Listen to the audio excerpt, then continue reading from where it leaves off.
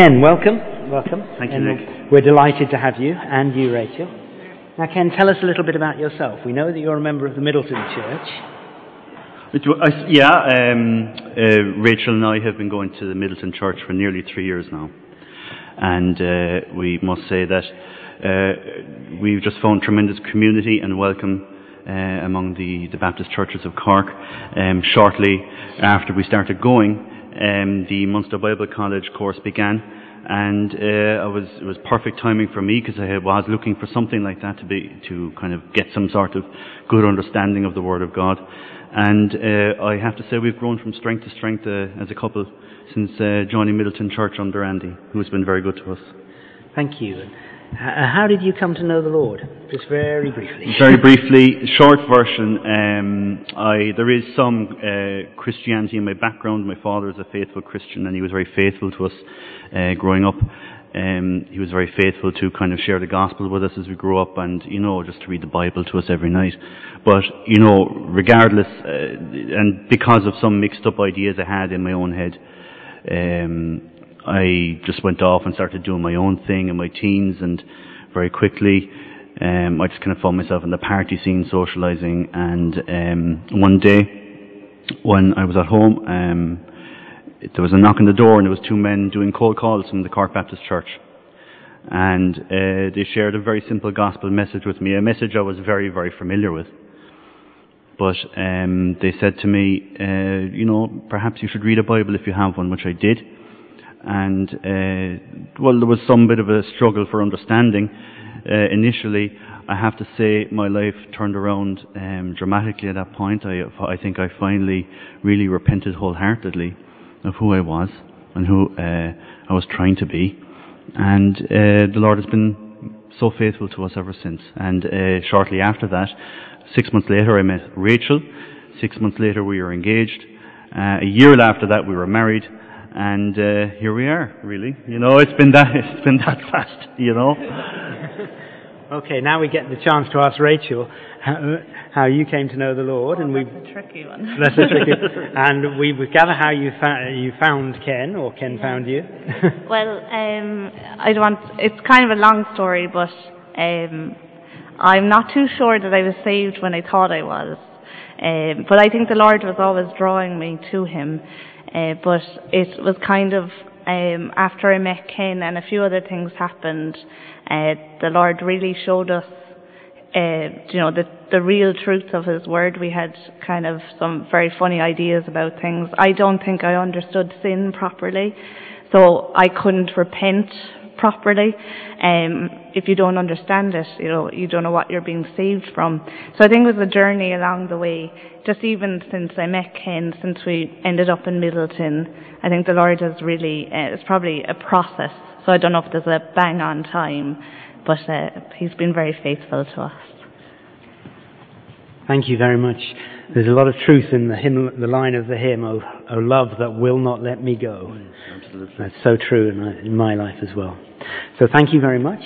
Ken, will you stay here? Ken's going to bring us God's Word, and we look forward to that. And I have something to put my water on. Oh. Just don't mind if I take charge of the pulpit. Okay.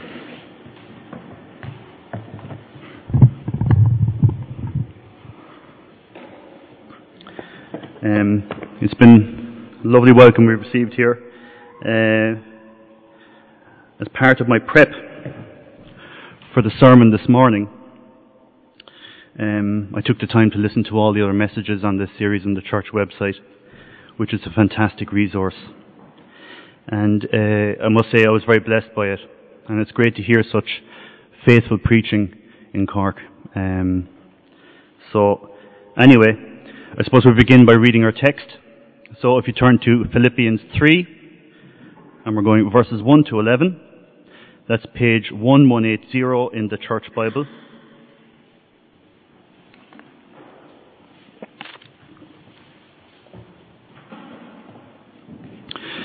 Philippians 3, 1 to 11, page 1180 in the Church Bible. And we'll read it together. Finally, my brothers, rejoice in the Lord. It is no trouble for me to write the same things to you again, and it is a safeguard for you. Watch out for those dogs, those men who do evil, those mutilators of the flesh. For it is we who are the circumcision, we who worship by the Spirit of God, who glory in Christ Jesus, and who put no confidence in the flesh, though I myself have reasons for such confidence. If anyone else thinks he has reasons to put confidence in the flesh, I have more. Circumcised on the 8th day, of the people of Israel, of the tribe of Benjamin, a Hebrew of Hebrews, in regard to the law, a Pharisee, as for zeal, persecuting the church, as for legalistic righteousness, faultless. But whatever was to my profit, I now consider loss for the sake of Christ. What is more, I consider everything a loss compared to the surpassing greatness of knowing Christ Jesus my Lord, for whose sake I have lost all things. I consider them rubbish, that I may gain Christ and be found in him, not having a righteousness of my own that comes from the law, but that which is through faith in Christ, the righteousness that comes from God and is by faith. I want to know Christ and the power of his resurrection and the fellowship of sharing in his sufferings, becoming like him in his death, and so, somehow, to attain the resurrection from the dead.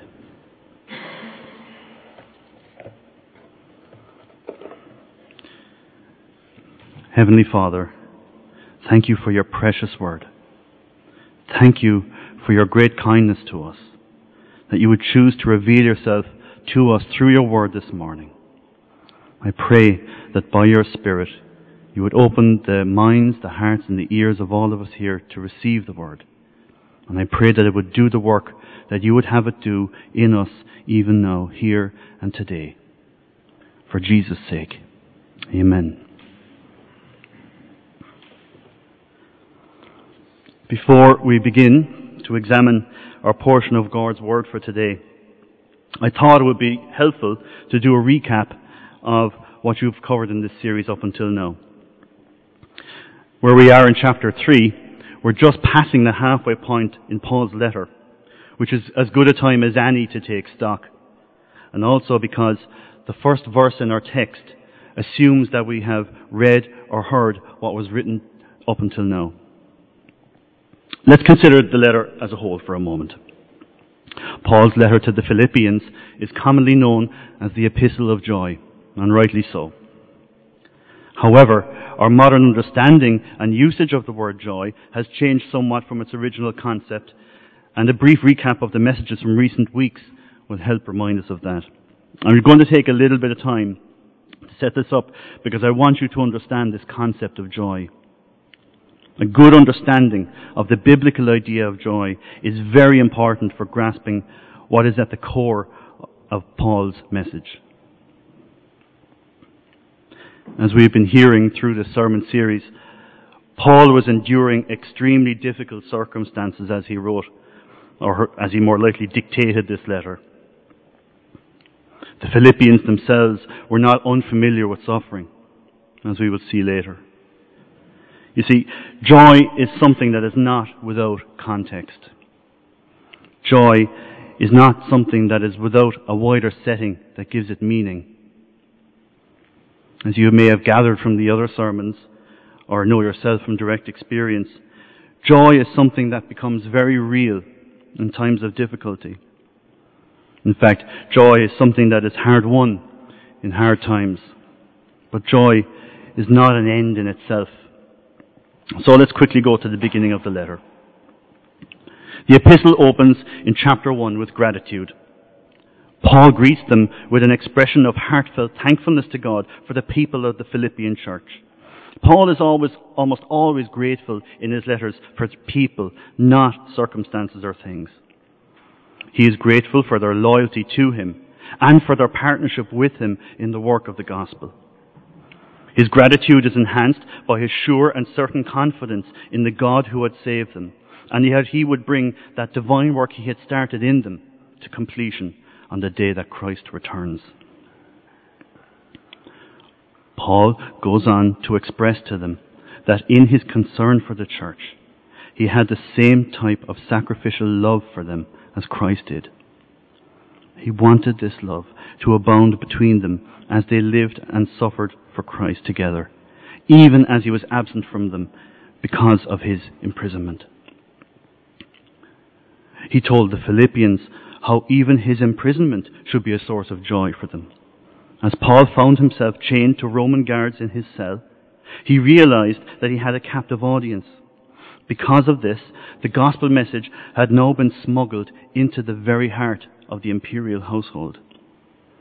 Paul didn't even mind that there were those who were now dismissive of him in his absence.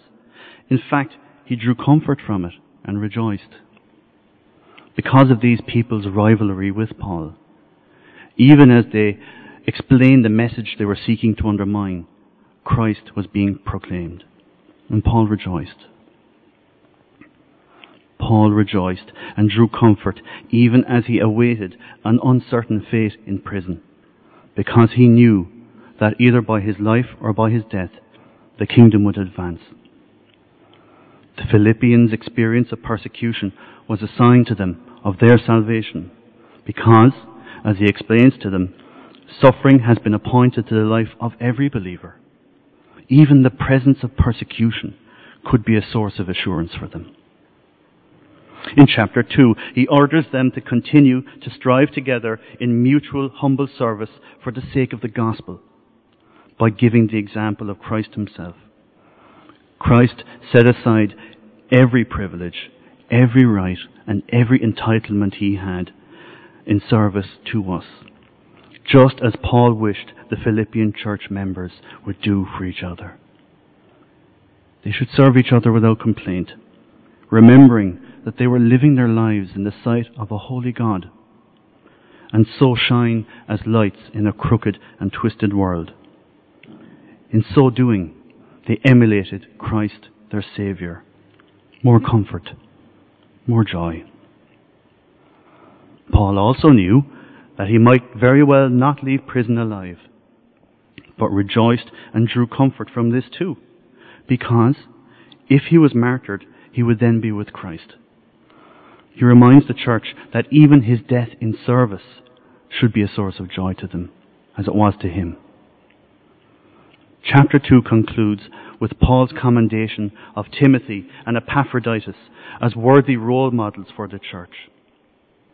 These two servants had proved themselves to be selfless in their work for the gospel and were precious to Paul. Paul was willing to send them back to the Philippian church because they were uniquely qualified to provide the selfless leadership that they needed. They were exemplars of joy and concern for the welfare of the church. I want you to note this. Paul loved this church. He really loved them. His affection for them is warm and it's real and it shines up from the page. He anticipates their concern for them in prison and he seeks to reassure them. He is deeply grateful for their gift that they had sent to him. He knew them well.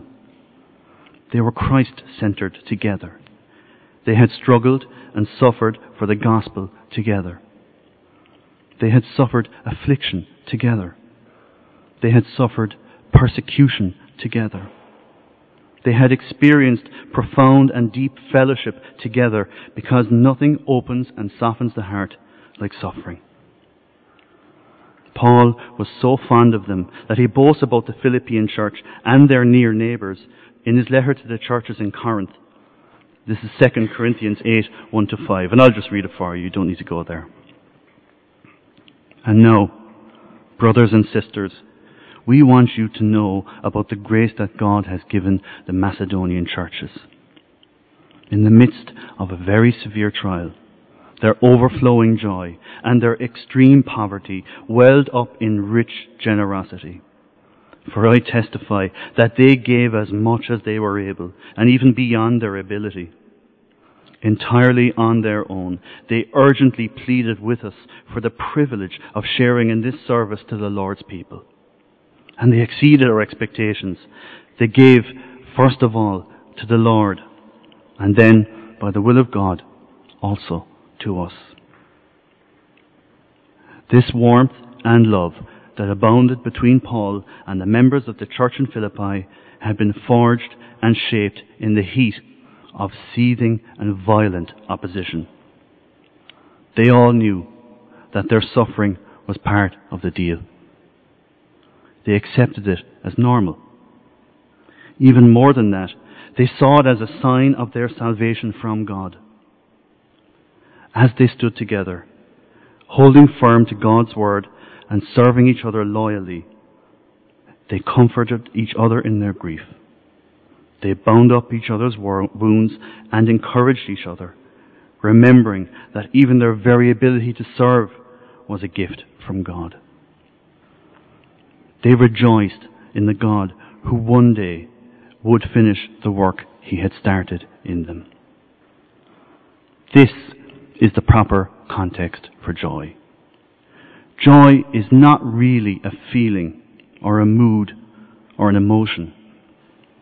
It is not euphoria or even happiness, although it can lead you there. It is an attitude. Better still, it is a deliberate approach to every circumstance that is founded on a sure and certain confidence in God's promises. This is what Paul means when he says, rejoice. Joy does not well up within us when our circumstances change for the better, but happiness might. No, joy, or confidence in God, gives the grounds for contentment even in dire circumstances. It does not necessarily overflow into happiness, but it can. If it leads to a feeling at all, then it leads far more often to a peace or a feeling of security, even when all your circumstances suggest otherwise. This is a better sense of the biblical concept of joy. And now, this is where we turn to our assigned text, because this is where it begins. It begins with joy. So let's go to chapter 3 and verse 1 and read it together. Finally, my brothers, rejoice in the Lord.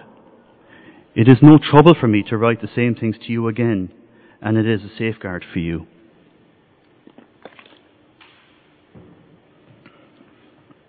Rejoice in the Lord. Why? Because the Lord is the source and grounding of our joy, our confidence. There is no other place to find joy. And Paul makes no apologies for repeating himself, for writing these same things about joy over and over again throughout his letter. Why? Because, as Paul says, joy in the Lord, or confidence in the Lord, is a safeguard for us. It protects us. Now that seems like an odd statement, doesn't it? Why would Paul say that joy is safe? Does that mean a lack of joy is dangerous?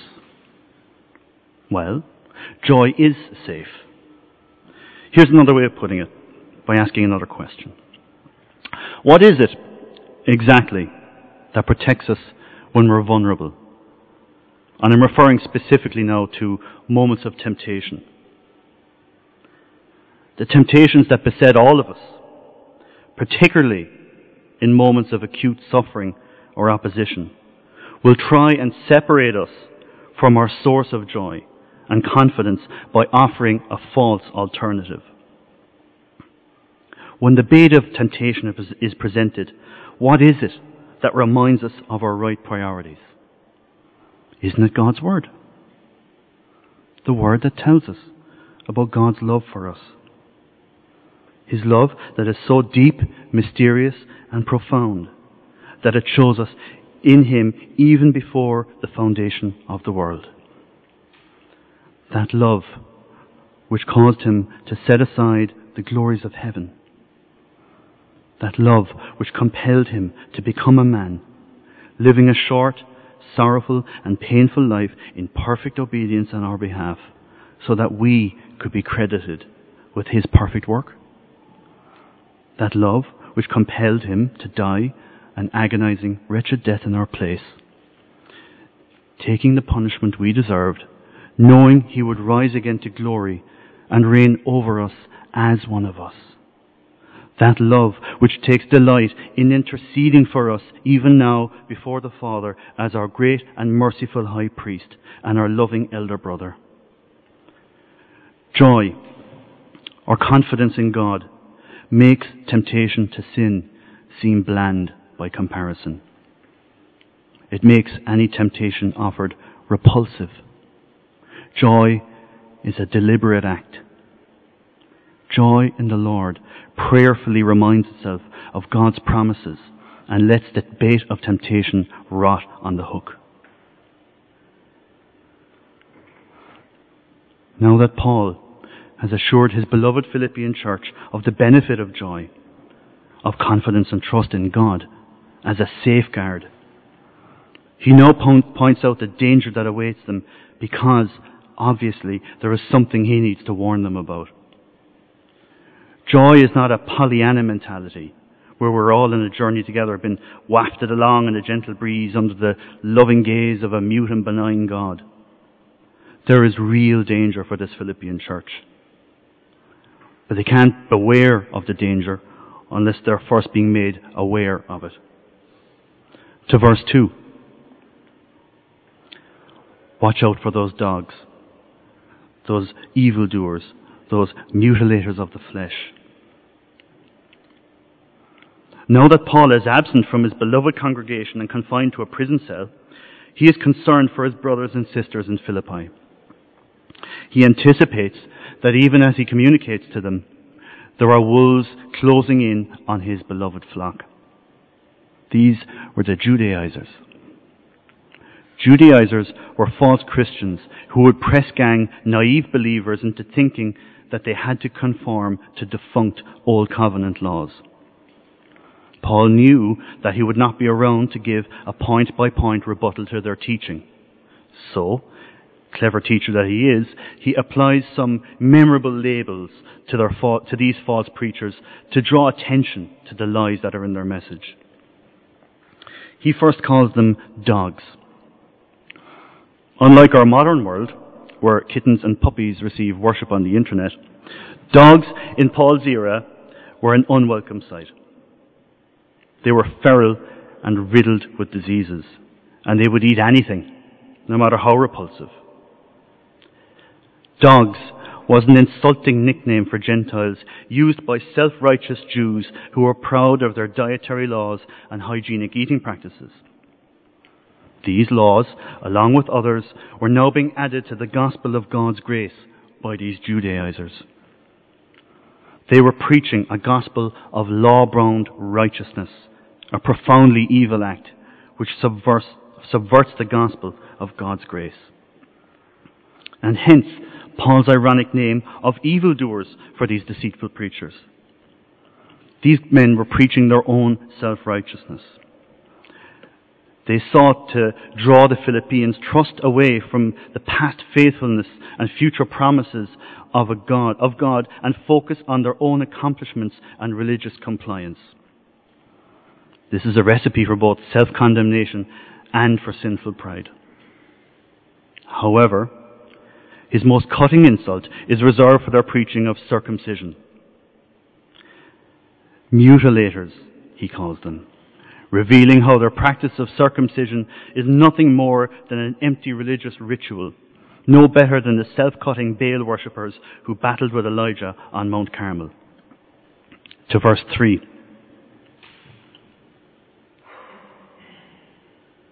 For it is we who are the circumcision, we who worship by the Spirit of God, who glory in Christ Jesus, and who put no confidence in the flesh. For all their legal bluster and bloviating, these false preachers who were adding all these extra requirements to the gospel of Christ were in fact merely heaping condemnation on themselves. Not merely because they were preaching another gospel, as awful as that was, but also for thinking that they could be righteous apart from God. Remember, Abraham was justified by faith before he was circumcised. The great irony is, as Paul is showing, that these Judaizers were in fact the new Gentiles. Christians were now the true circumcision, who worship by the Spirit and put no confidence in our own ability to keep a set of laws or to please God by our own works or the fulfillment of rituals.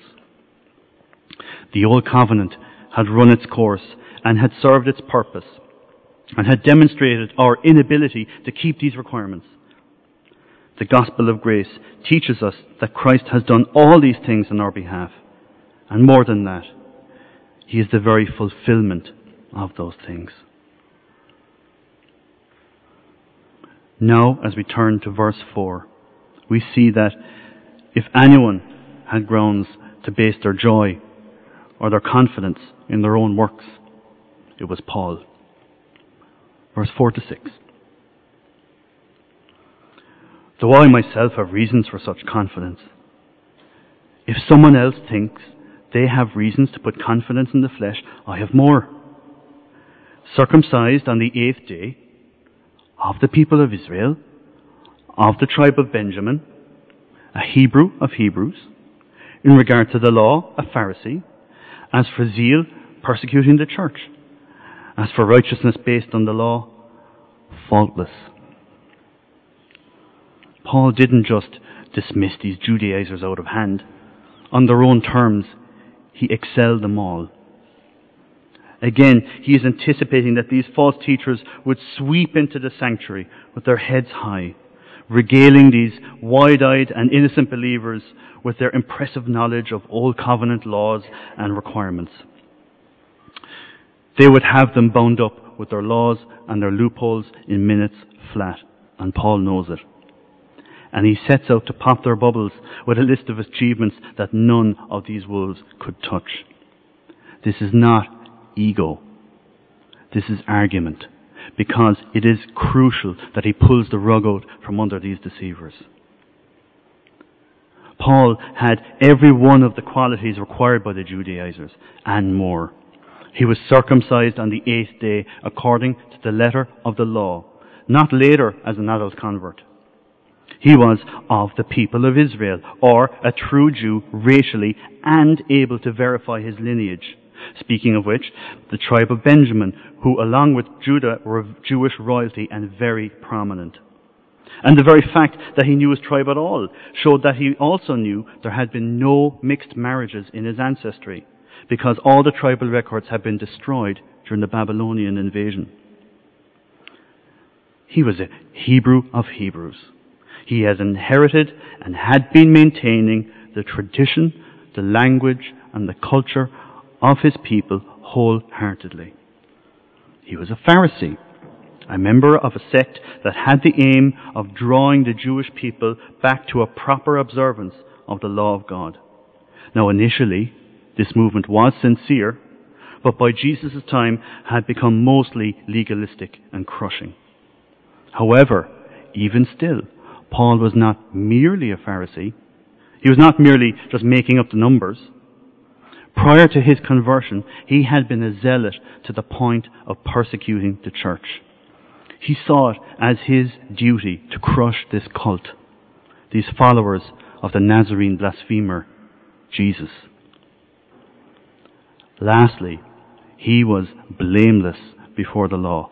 Now, Paul is not claiming to be sinless, but he is saying that his obedience to the law was wholehearted and it was sincere.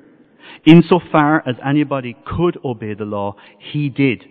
And not only that, he did it better than anyone. This is where Paul left these teachers in the dust. He had outworked and outstriven them all. But he is not finished. This is where he turns their false gospel upside down and pulls it inside out. Verses 7 to 9. But whatever was to my profit, I now consider loss for the sake of Christ. What is more, I consider everything a loss compared to the surpassing greatness of knowing Christ Jesus, my Lord, for whose sake I have lost all things. I consider them rubbish, that I may gain Christ and be found in him, not having a righteousness that comes, a righteousness of my own that comes from the law, but that which is through faith in Christ, the righteousness that comes from God and is by faith. All these gains he had, all these achievements, all those years of striving, years of dogged obedience, years of theological accomplishments, years of memorizing scripture, years of his cultural reverence and deference, all of it was worth nothing. Paul says that he considers it all garbage, and he's not merely saying that these things are disposable, but much worse than that, they are repulsive as excrement. The word Paul uses, skubalon in the Greek, is a startling image. It does mean excrement, and there is no getting around that. Paul is saying, and I'm not going any further than he is here, that if you Philippians strive to please God in your own strength, according to these Judaizers' teaching, if you try and please God with your own accomplishments, if you grasp onto your own morality, your own achievements, and your own status to try and haul yourself up that sheer cliff, you will find, to your horror, that you'll have grasped hold of something rather unpleasant.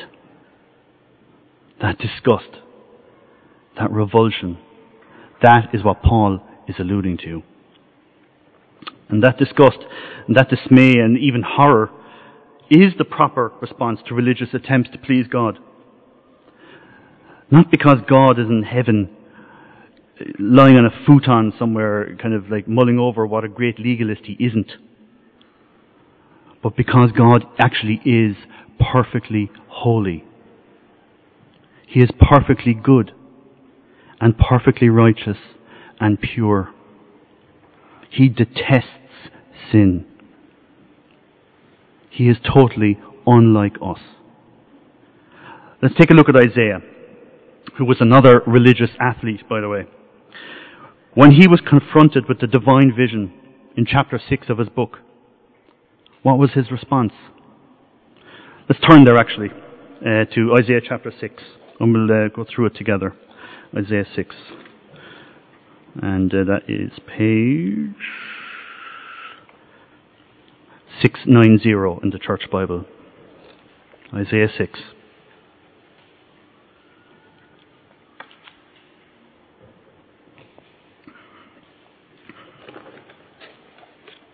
Sorry, my lectern is coming down here. All right. Isaiah chapter 6, 690 in the Bible. In the year that King Uzziah died, I saw the Lord seated on a throne, high and exalted, and the train of his robe filled the temple. Above him were seraphs, each with 6 wings, which with 2 wings they covered their faces.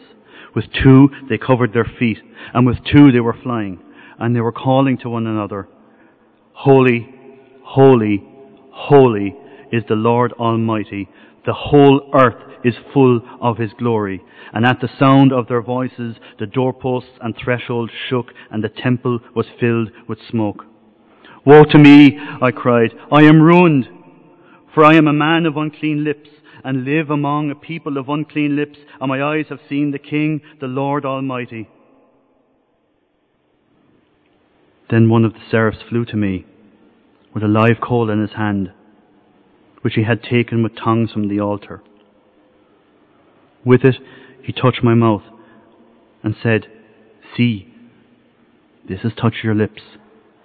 Your guilt is taken away, and your sin atoned for. Isaiah, who was a devout Jew and a true believer, when confronted with the sight of God, was horrified, terrified, What did he say? Woe to me. He thought he was lost for all eternity.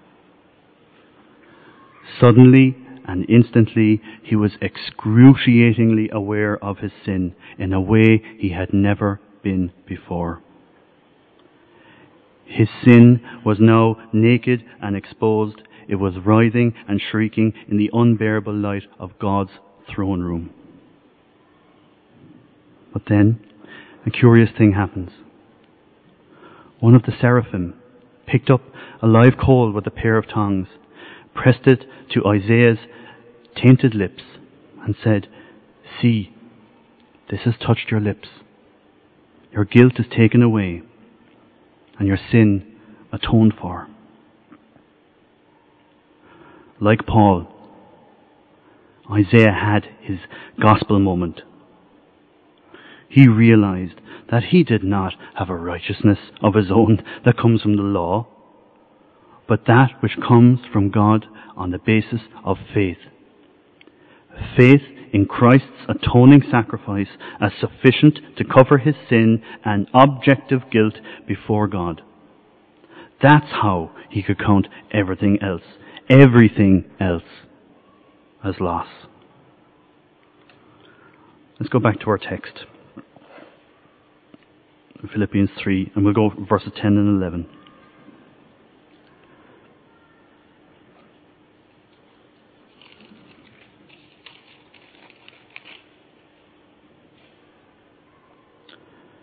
I want to know Christ and the power of his resurrection and the fellowship of sharing in his sufferings, becoming like him in his death, and so somehow to attain to the resurrection of the dead. Still, as we come to the end of the passage for today, what does that mean for us? How do we apply this? It's all very well saying that we should consider our status and achievements rubbish, but how does that lead to knowing Christ?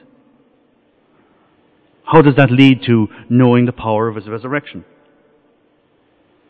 It means this. Philippi was an obedient church, and Philippi was a suffering church. Paul was an obedient servant, and Paul was a suffering servant. And obedience to Christ, following Christ, means that we too will suffer for him. Paul had only just said earlier in the letter in chapter 1 verse 29, "For it has been granted to you on behalf of Christ not only to believe in him, but also to suffer for him." Paul wants his beloved brothers and sisters in Philippi to prepare for the inevitable continuation of their suffering by turning worldly values upside down. What does he say to them and to us in our text today? Rejoice. Draw your comfort from the promises of God. This will keep you from the temptations of a worldly mindset. Speaking of which, set aside worldly religious attempts to please God with works or rituals or supposed spiritual feats. It is futile and will only foster a competitive spirit. Suffering and loss is the price of obedience in God's upside-down economy. We draw our strength and our confidence from the certain promises of our all-powerful God. This is the heart of Christian joy. And this is the heart of Paul's letter. Where Christ led the way by setting aside his divine privileges, Paul reveals to us the same process as it works out in the regenerated mind of the believer who, upon finding treasure hidden in a field, sells all that he has and buys that field. I'll close with this fundamental truth of the New Testament. Here it is. The more faithful you are to Christ, the more you will suffer for him. and the deeper the fellowship you will have with him. That's knowing Christ, not merely knowing about him. What deeper fellowship could we have with Christ than to lay our lives down for the same cause that he did? To reach a lost world, to minister to his beloved and suffering church. Back in verse 8, when Paul says that he counts everything as lost that he might gain Christ, he is using accounting terminology. We could say that though these losses are nothing by comparison to the kingdom of heaven, we shouldn't over-spiritualize this. They are still tangible. These losses will cost you something. They will hurt here and now. But the good news is, we don't do this alone. That is the purpose of the church. And we won't have to do it forever. We will strive for the gospel together. We will suffer affliction together. We will suffer persecution together. If we do those things together, then we will experience profound and deep fellowship with Christ and with each other. Because nothing opens and softens the heart like mutual suffering. Lastly, Paul ties knowing Christ to participation in his sufferings. Participation in his sufferings means that we will become like him in his death. That could potentially mean martyrdom. It will certainly mean honouring Christ in the myriad moral decisions we make every day. I don't need to explain to you how this could cost you dearly in our present world. But this is the context for true joy, a confidence and trust in the holy and righteous God who has been so faithful to us. This is the God who parted the Red Sea and delivered his people.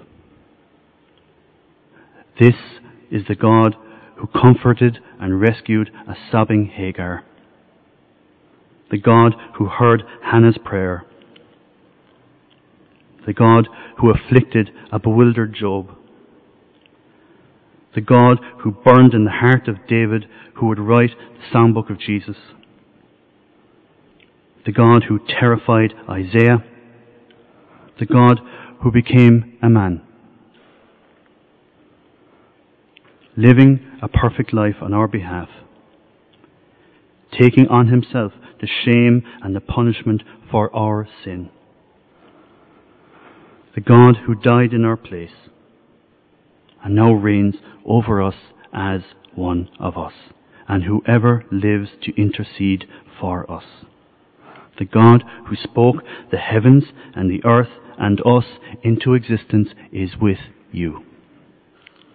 Your church, his church, is with you. And by his grace, as we become like him in dying to ourselves, we can be certain that we will attain that same resurrection from the dead our Saviour did. That glorious day when we are called to meet him in the air, when we will be like him, because we will see him as he is. Amen.